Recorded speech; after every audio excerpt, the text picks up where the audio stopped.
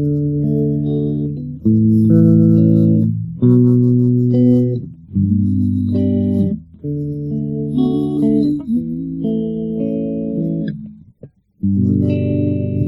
Holy Gospel this day is a reading from the book of St. Matthew in the 5th chapter.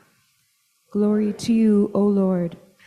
Jesus continues in these words, "You are the salt of the earth, but if salt has lost its taste, how can its saltiness be restored? It is no longer good for anything, but is thrown out and trampled underfoot. You are the light of the world. A city built on a hill cannot be hid.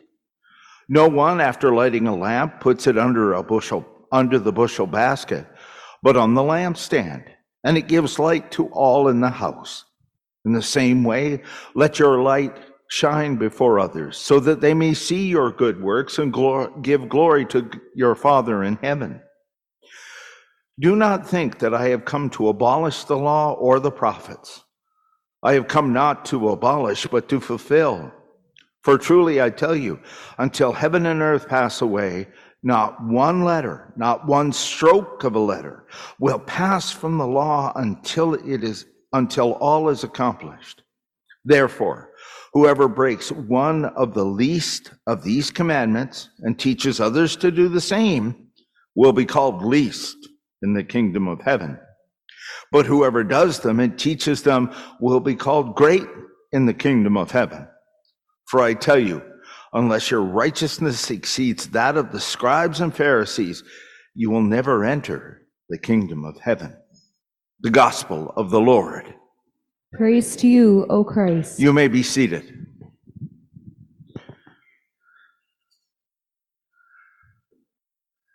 Now I have a spoiler alert for you. This is the first of a two-parter.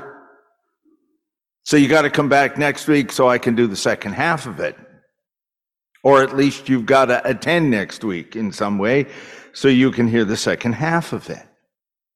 Because what's going on is Jesus' sermon. What's happening is he's in the midst of things because he's already said the blessed are these people. Now I'm going to tell you how you run it. And you'll notice he starts like a lot of us preachers start. You want to get their attention, so you butter them up a little bit. You know, you got to make them feel good. So you are the salt of the earth. Oh boy. Now in Jesus' day, that's got about 6 meanings. Let me hit just 2 or 3 for you. First of all, that means that you are people who do surprises. Because salt always brings its own flavor, brings out flavors, is a great additive to so much food. Oh, and by the way, preservative. Because with no refrigeration, the only way you're going to keep food for walking around in your pocket, having snacks during the day, you salt it. Depending on how much or how little is up to you. I got a great example of that. I was so pleased. I headed out of Calgary last week on Sunday, and I was terrified because the roads had been just awful. And sure enough, the Lord blessed me all the way to Canmore. It looked just like home. The roads were white as could be because they salted them in order to keep them clear. That's another place you can use salt. The third thing I'd offer before you about salt is this. It's valuable. You pay people in salt. The Roman soldiers were paid in salt. And salt still drives all kinds of economy. Like, for instance, if you ask the guys at Unity, Saskatchewan, they're going, right over there around the corner, down 3 miles, take a left, go over past the barn that burned down, up past where the 3 trees, you know the usual rural directions. They'll tell you where the salt mine is. They'll get you to it. There's another one not very far out of a place I used to go to regularly every summer at Goderich, Ontario. There's another one in Nova Scotia. We've been doing salt forever. The only problem is, if you don't have any saltiness, then it's no good. You can't even use it for war. Oh, and by the way, it is used for war. If you want to know more about that, I can tell you about that later. But in this case, you should be looking at Judges 9. Salt that's used as a war tool. Now, really quickly, moving on to light. Light is a wonderful thing, and no, you don't hide it under a bushel. But sometimes it has to do with actually burning things. Sometimes it doesn't. I'll give you two quick examples of how you can be light differently in the world. In me tradition from the old country, there was a place on the southeast coast that used to have terrible shipwrecks. And what they did was in 1132, do you understand that? 1132, they set up a huge bonfire. It's been burning ever since. There's a lighthouse stands there.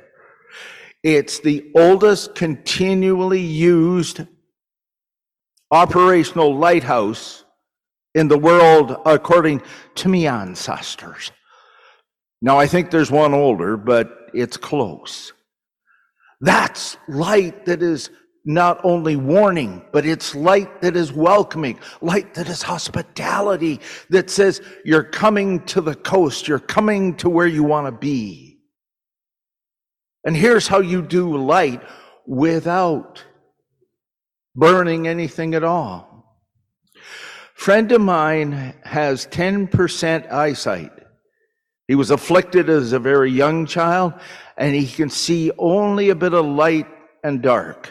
He can't truly focus, and the further away you get, the worse it is. And so the family said one day, we're going hiking in the mountains. And they're going to take him. And he's going, well, I don't know how this is going to work. I'm not going to get up the first hill. Because he can't see the dips. He can't see the rocks. He can't see where he's going. And then what happens is his great uncle steps up. And he reaches back. And he says, grab the other end of my cane. They walk for the next 3 hours up this trail. And he's busy telling them what's in front of him. And what he comes to understand, even though he can't see, is that he's being told by the rise and fall of the cane, where there's a dip, where there's a rise, where it goes up, where it goes down, where the corners are.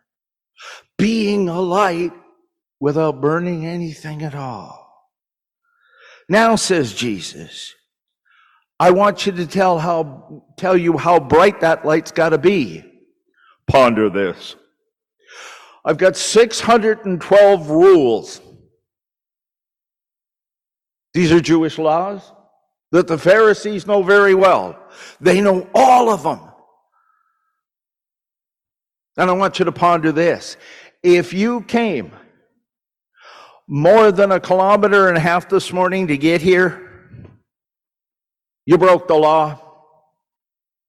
You were working because you had to go outside, you had to get in your vehicle, or you had to go outside, you had to get in the bus, or you had to walk that far from where you live.